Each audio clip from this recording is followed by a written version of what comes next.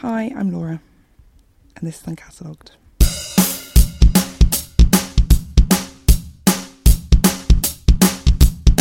You know what? I think men are better than women. She's kidding. No, I'm not. They provide for us, and we must obey them because they are our masters. April, stop it. Leslie, you'll never land a bow with that domineering tone. I cannot be smoted. I am unsmotable. Ladies do not start fights, but they can finish them. Sugar, let me give you a little advice to you. If I were a girl, and I am, I'd watch my step. To quote one of my favourite international women and one of my personal inspirations on a day-to-day basis, Beyoncé, who ran the world? Well, in the cultural world, I'd argue that it is, by and large, girls. So for International Women's Day, I'm dedicating our third episode to all you amazing women who work your arses off in our cultural industries. I'm interviewing 5 women about their experience, and it was really genuinely difficult for me to pick just 5, as I do know so many inspiring women, so many interesting women, so many amazing women who work in the arts, and there are probably loads of you who I've not met yet. But I wanted to try and pick 5 women who are at different stages of their career, they do different types of jobs, and they've come to those jobs in sort of different ways. I've also picked 5 women to emulate my personal heroines, the Spice Girls, and as they say, you need 5 for the power of spice, apparently. So here are my cultural Spice Girls, if you will. I'll let them introduce themselves and explain to you a little bit more about what they do on a day-to-day basis. My name is Danielle Tom and I'm an assistant curator at the V&A. My name is Stephanie and I'm Public Programmes Coordinator at the Natural History Museum. My name is Caris and I am the Service Lead for Arts Emergency. Val Blythe, Senior Preventive Conservator here at the Victoria and Albert Museum, based in Science Conservation. Yes, well, my name's Esther Dean, and at Fulham Palace I'm a little bit of a general factotum, but I look after, we have a lot of costumes for the children and adults to role play and all sorts of. I seem to have fallen into the job of looking after them, and I also act as I'm a tour guide, both for history tours and gardening tours, and over the years I've done all sorts of other bits and pieces here. The assistant curator role is very varied. A lot of what I do on a day-to-day basis includes things like answering research inquiries from the public. So people will email or call in and say, I found this in my attic, I don't know anything about it, can you tell me? We do a lot of acquisitions work, and obviously those have to be processed. There's a lot of paperwork that goes along with that, because we have to ensure, for example, that we definitely have legal title to an object. If it's donated to us, we have to make sure that it doesn't come from a dubious source and that the copyright is cleared and that kind of thing. I do some time on our public study room desk, which I really like doing. It's nice talking to people about what they're working on. And obviously collections care, things like getting stuff photographed, bringing things to conservation. There's a lot of physicality to this job, actually. It's not the kind of thing where you just sit at your desk sipping tea all the time. Although when I am sitting at my desk, I usually am sipping tea. So my role is quite new to the museum. I'm the first person in post, so it's still evolving. Basically, I'm meant to be scheduling the master schedule of all things that go on in the museum and taking events from different departments and kind of making a diary, you could say, of everything that goes on day to day in the museum.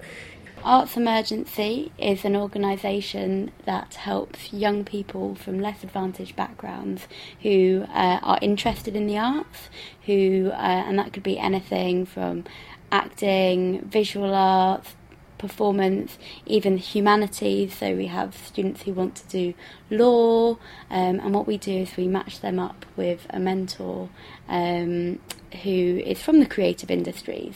So that means that young people who are at the moment wanting to study or wanting to follow a career that isn't being promoted by our government a creative career, we're giving them the information that they should be getting, you know, from their career service. So my job here at Arts Emergency is going to be running the mentoring service. So working with our young people and then finding that adult who's going to be able to say, you know what, here is a world that, you know, I'm part of, that you can be part of too.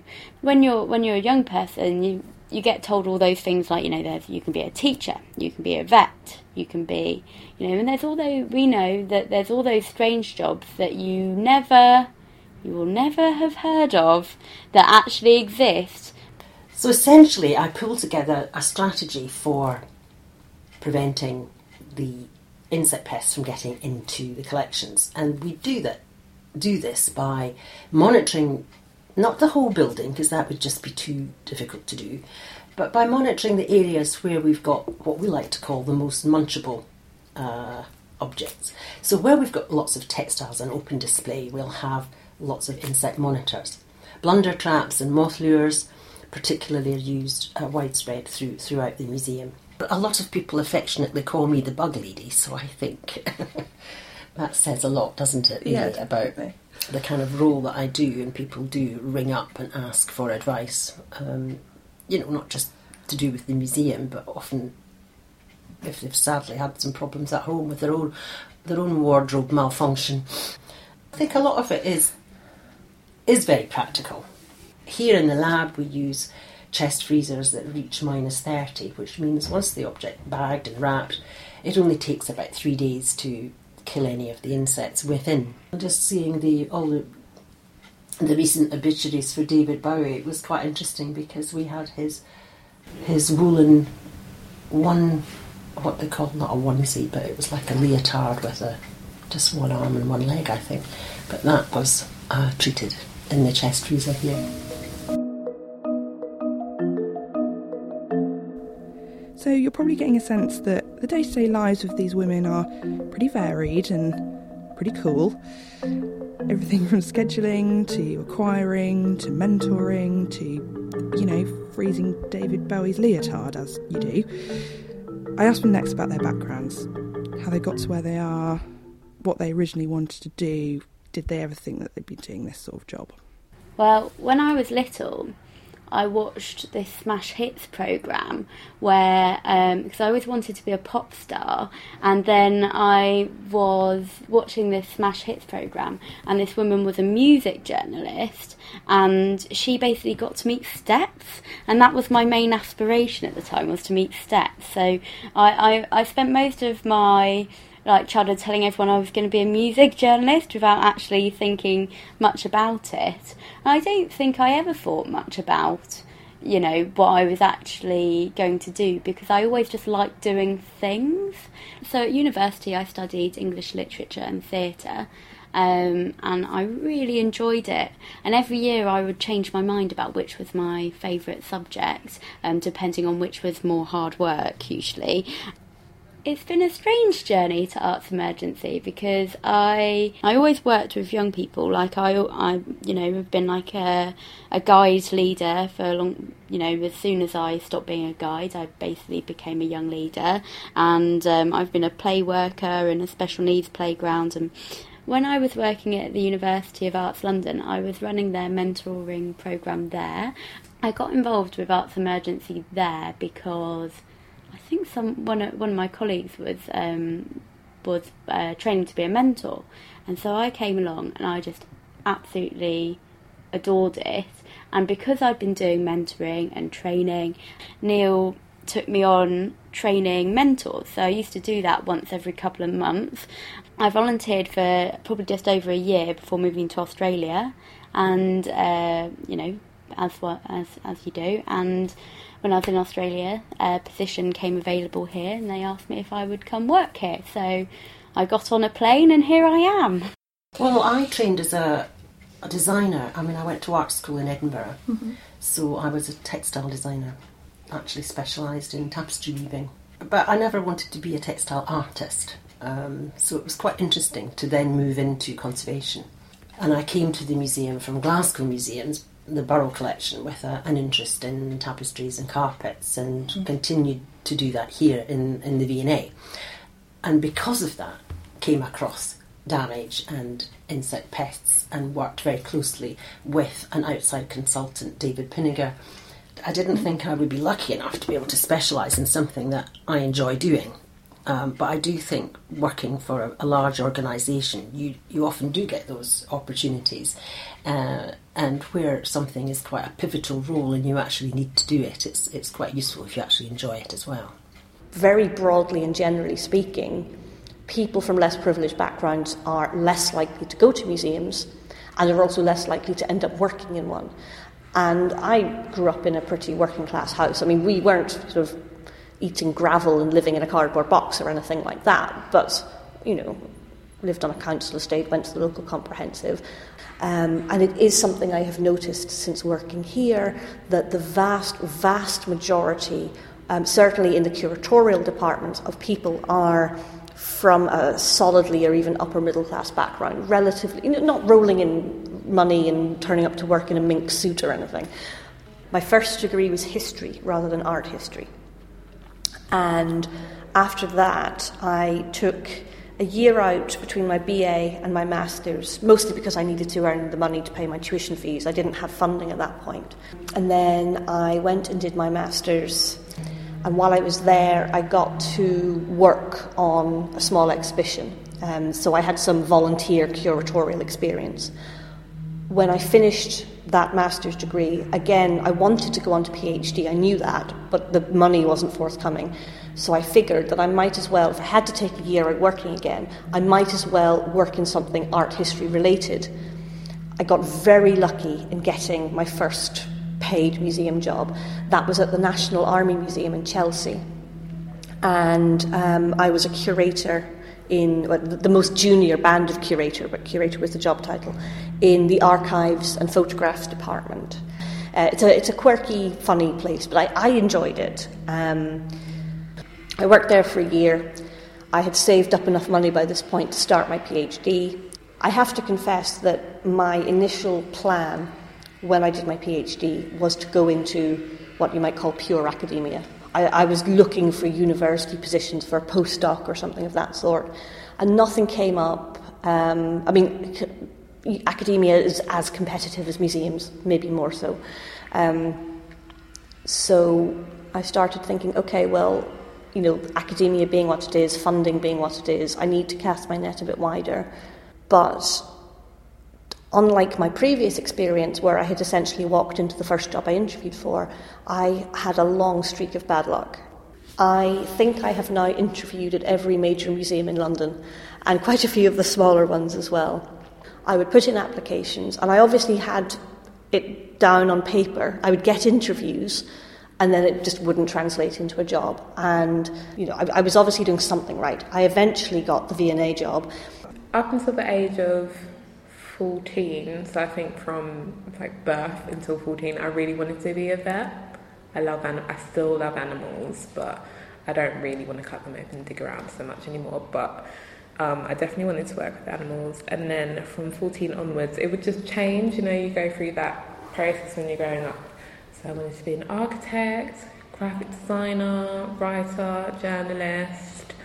I never even considered a career in museums, and I guess I put that down to school. It was never approached as an option. I never said that, even though I genuinely loved to go to museums.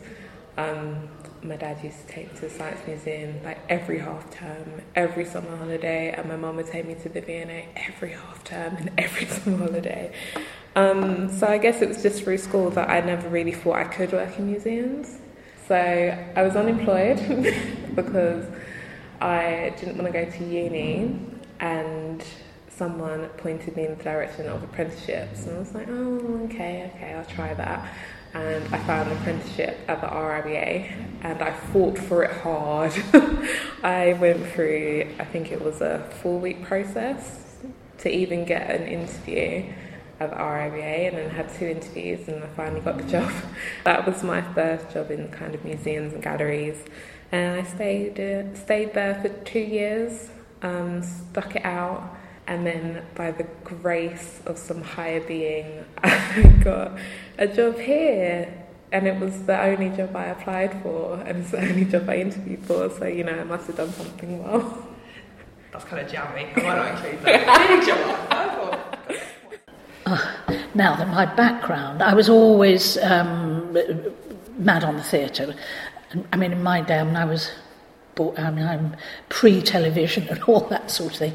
And I used to go to the theatre a lot when I was a little girl, and I knew that was where I wanted, right from being a tiny little girl. And I went round to our local rep and went to the box office and burst into tears and said, "Can I see the manager?" And the manager came and said, "Will you give me..." And they let me come and help out. And I then actually went to university. I did French and drama at Bristol University. But in fact, all the work I got came from that preliminary work with that rep company. And I sort of thought, I think perhaps I ought to try and be a little bit more focused. And I thought, costumes might be nice. I'd never really done anything, and I wasn't that good at making or anything like that, but I thought, costumes, that might be okay. So I worked at one of the costume houses in London, which was a very good background, because they used to do films and all sorts of. When I was there was Dr. Zhivago and I think Lawrence of Arabia had just come back. And then via various contacts that I'd made, somebody said, get in touch with Granada, they're doing something. And so I went there just to do this one show. At that stage, I didn't even own a television, and it was black and white, which was very good training. And so I went for one show, and I stayed there because they kept on offering me nice work for almost 25 years. And then I worked freelance there, mainly doing Sherlock Holmeses with Jeremy Brett. And in between that, while I'd blow my own trumpet, I got the very first BAFTA for costume design for Hard Times, and then I got a second BAFTA for Jewel in the Crown, which was about India and things. So. Yeah, you heard that right. Esther was the first ever person to win a BAFTA for costume design. It's pretty amazing, right? And also, funnily enough, it's still one of my aspirations to meet Steps. So next question, and I'm really pleased that I asked this question because there are some really great answers. What's the best thing about your job? And have you got any funny stories? One thing I would say is the utter quirkiness of it. Working in this museum, you just come across people and things and ideas which are so weird, in a good way. You probably never come across them anywhere else, and it does tickle me sometimes to see the kind of strange objects that we acquire and the odd inquiries that we receive and the strange, absurd things I have to do sometimes. For example, a few weeks ago, I had a very strange day where in the morning I was doing copyright clearances for things we'd acquired, and I ended up writing to a body called the Egg Information Service, because they held the copyright for some old marketing posters from the 1960s. Like, Dear Egg Information Service, which was a bit weird. And then that afternoon, I was doing a bit of research for one of my own projects, was doing a bit of writing on my book. And I ended up having to basically untangle the 18th century peerage of Wales. One of the other things I love is that it's an enormous privilege to be able to come into actual contact with the objects in our collection. And I love the way that people who work here are so... They don't take it for granted, but they're very casual about it. Like, put the Matisse over there. Okay, if you insist. Added to that, I love the fact that we can make those available to the public, even though we can't get everything on display, partly for reasons of space, partly for conservation reasons. We are a publicly funded museum, so it's only right that our collections should be open to all, which they are. And I like the fact that I work somewhere that has that mission, that can open up new ideas to people, can put on an exhibition that people will come and see and have them going, I never thought about that before, or I've seen this in a completely new way, that was fascinating. And that's a privilege. And actually, looking back, if I had gone into a university job, I'm sure I would have loved that as well, but you wouldn't have had the same kind of cultural reach. I mean, you write an article in an academic journal and maybe 50 people read it if you're lucky. You teach a class, 20 people will walk out having listened to what you've got to say. You put on an exhibition and potentially hundreds of thousands of people could come and look at what you've put together. It's just a whole different scope of reach. So I started this job at the beginning of this week, so I can't tell you for certain what my favourite thing is going to be, but I know that having been part of the organisation for quite a long time in a voluntary capacity, that really the best thing is going to be when you create relationships that really work. It's not every job you get to feel like you're making a difference, and I think it's so important with this government in particular to show young people that art is important, because otherwise, it will be lost, and it'll only be people who can afford to study art courses that will be able to make art, and that's not fair. The best thing about my job would be the museum itself. In fact, only last week I went into a gallery that I'd just never been in before, and it's nice just discovering things and discovering even new meeting rooms that are part of the old building or the original Waterhouse building is like an adventure.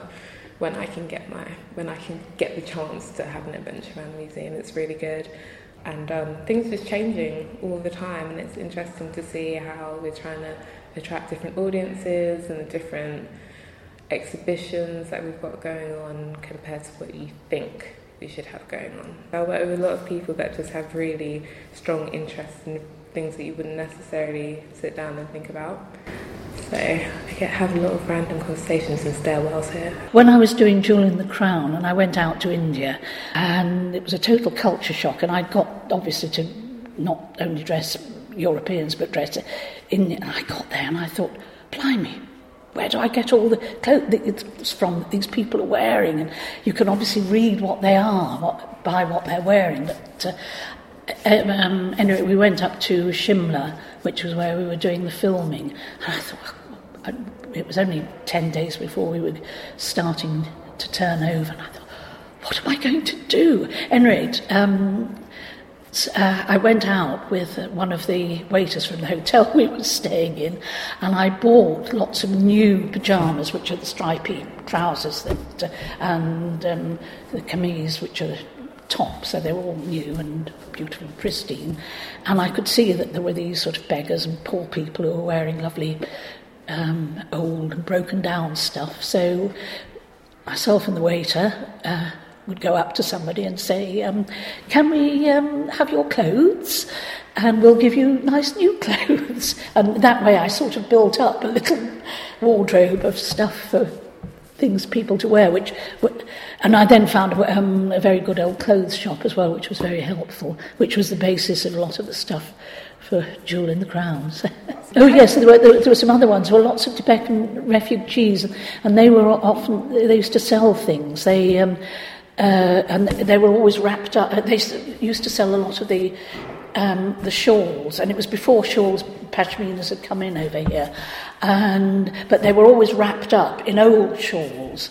So these ladies, I sort of went, and they were trying to sell me all their beautiful, pristine new ones, and I said, no, I want the ones that you wrap them all up in and take them home. So I sold them those.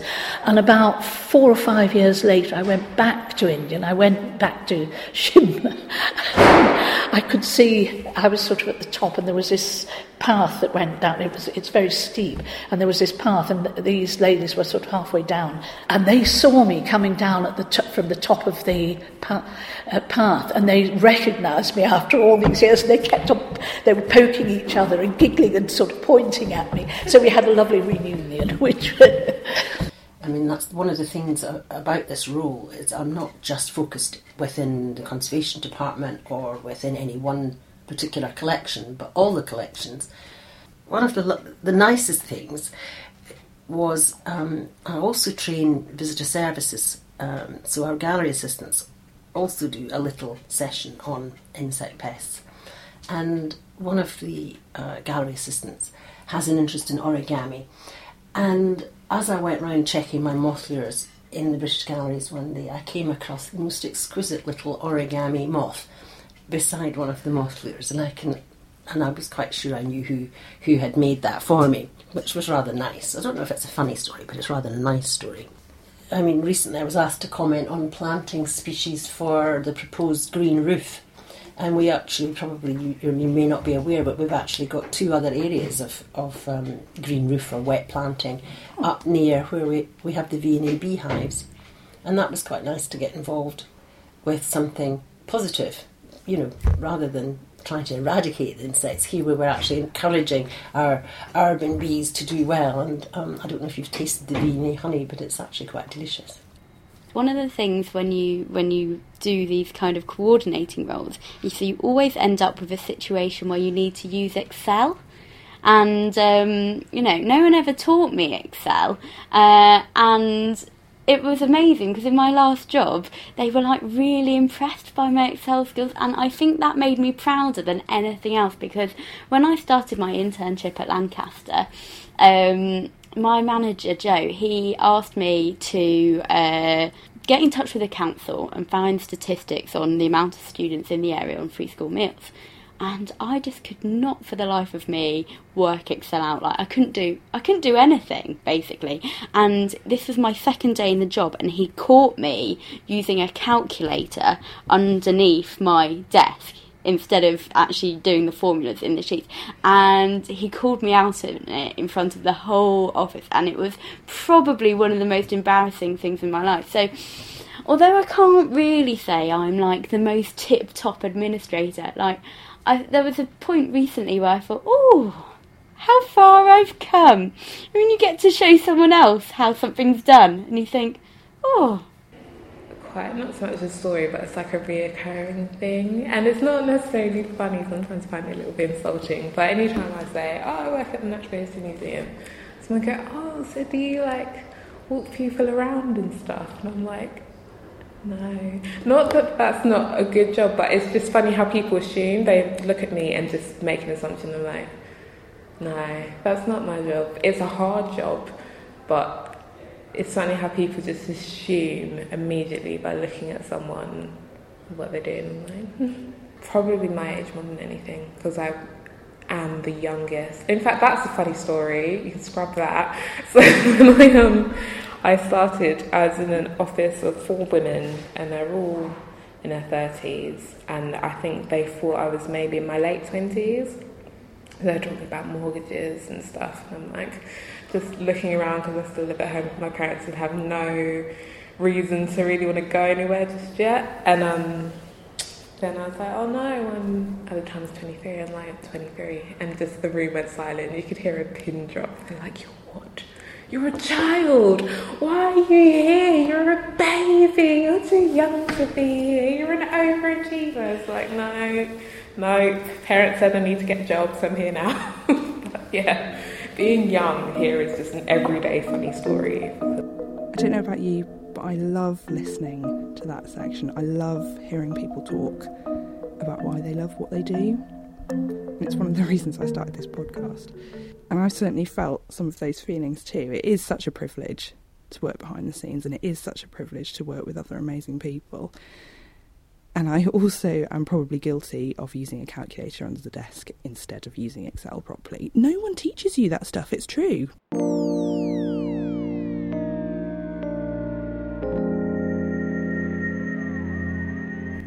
My penultimate question is about inspiration. Was there anything that inspired you along the way? Was there anyone who inspired you or supported you along the way?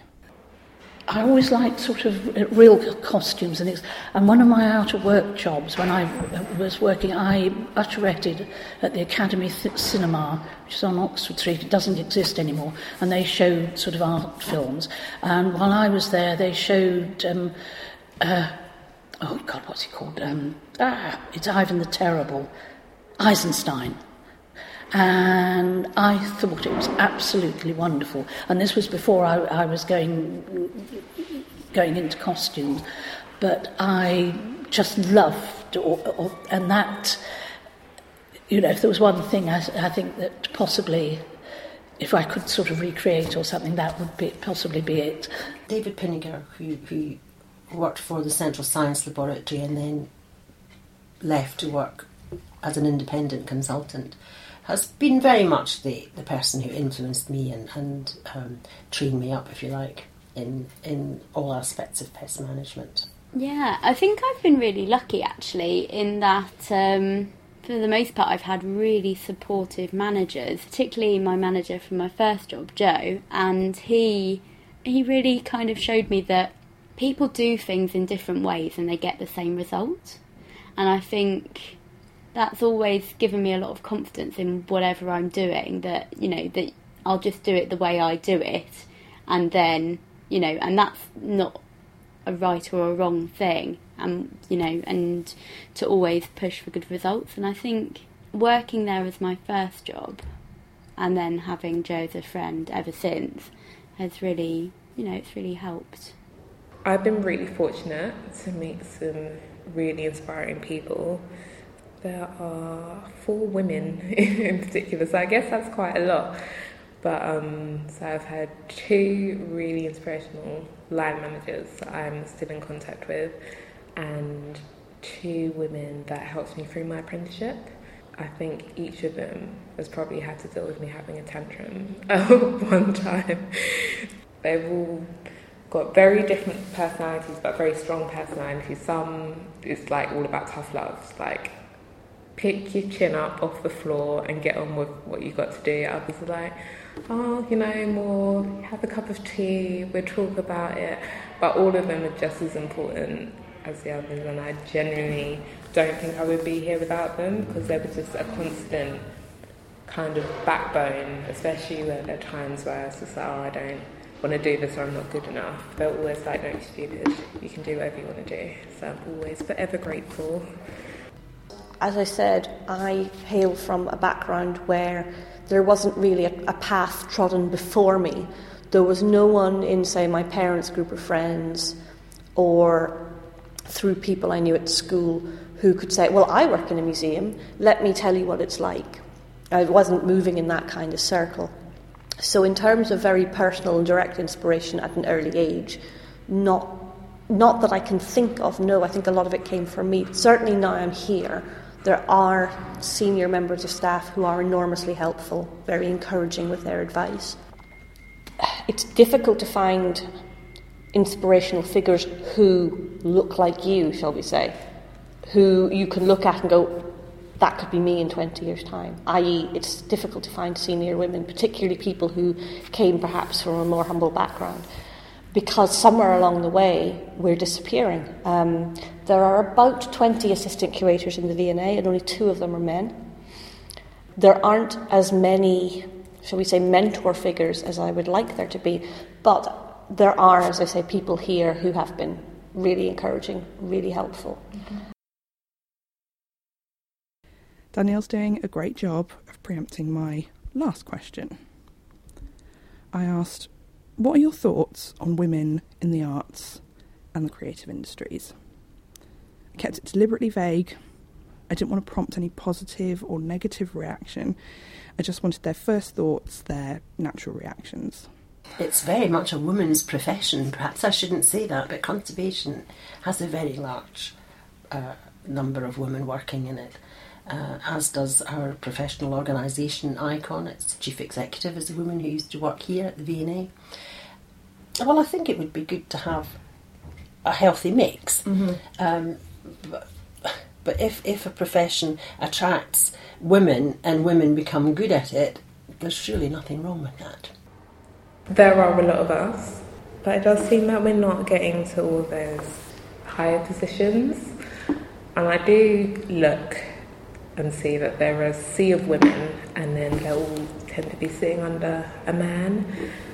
And I sometimes just wonder what it is, like what's stopping us, and maybe that is the glass ceiling, like the best illustration of the glass ceiling at work. but I think it's changing. Women don't realise that they have a responsibility to other women when they get to higher positions, and I've experienced this personally. I think we need not a ladder, but we do need to help each other out more. And some people might say that's sexist and say just because I'm a woman doesn't mean I have to help out other women, but we are all in the same boat. And sometimes by not helping out your fellow woman, you're actually kicking her down. And I've seen it, and it's just a shame. It's just a real shame that you've got to a certain position and you will almost kick other people down to stay in that position. There was definitely that some jobs were women's jobs and some jobs weren't. I mean, one of the reasons I didn't want to stage one of the things I didn't want to be ordering men about. You know, say the set designers would be male, but that costume design became the female thing. And when I was working at Granada, and I had a lot of fights about this, we weren't paid as much. I mean, our pay was considerably less than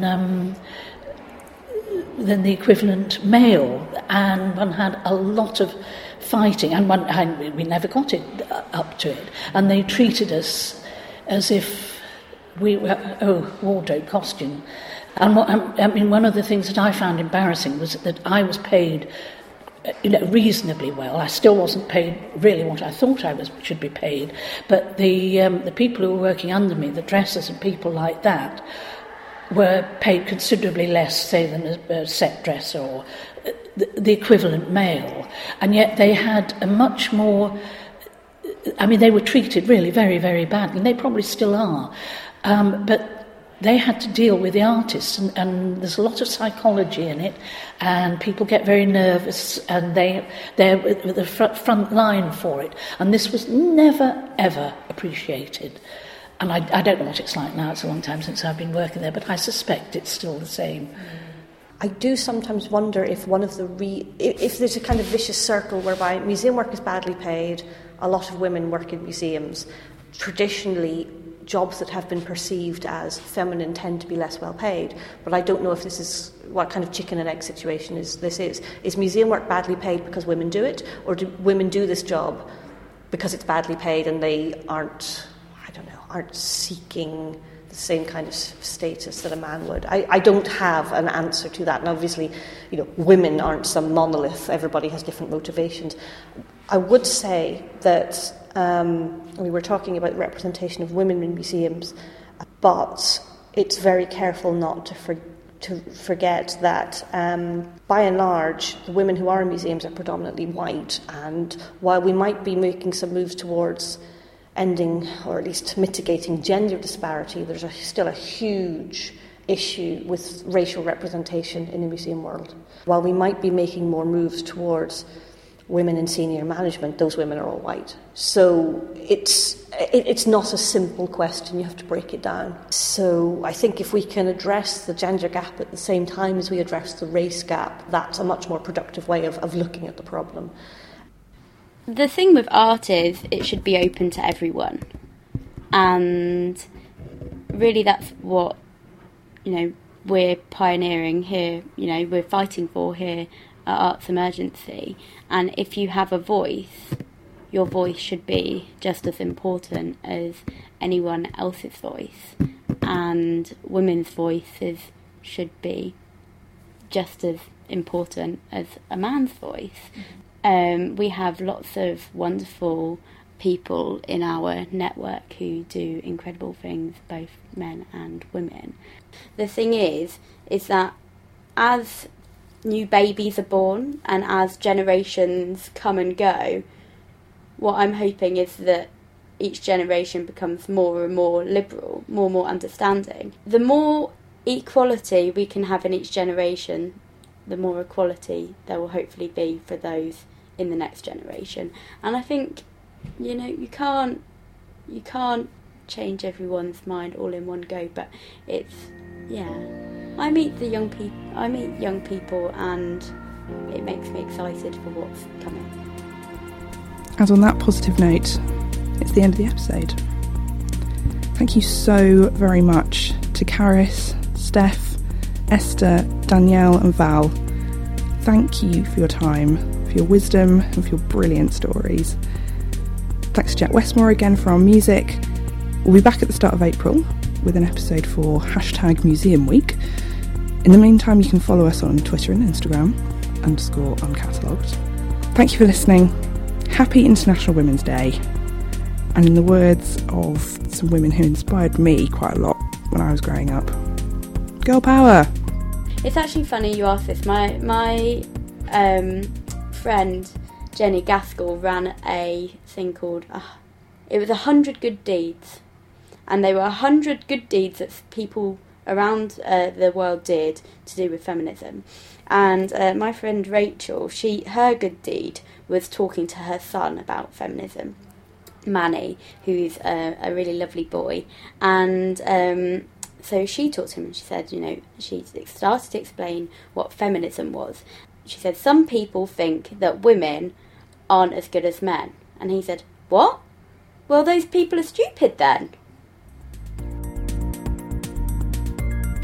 Am I allowed to be your friend on this? Yes. Okay. Unless you want to pretend you're not. No, I would like you to say that I'm your friend. Okay. Thank you for having me. That's alright, no worries. Yeah, that's really good. That's kind of it. Cool. Unless you want to say. Cats. I agree. Don't keep cats in. Oh, okay. Are you sure? Oh, yeah. Oh.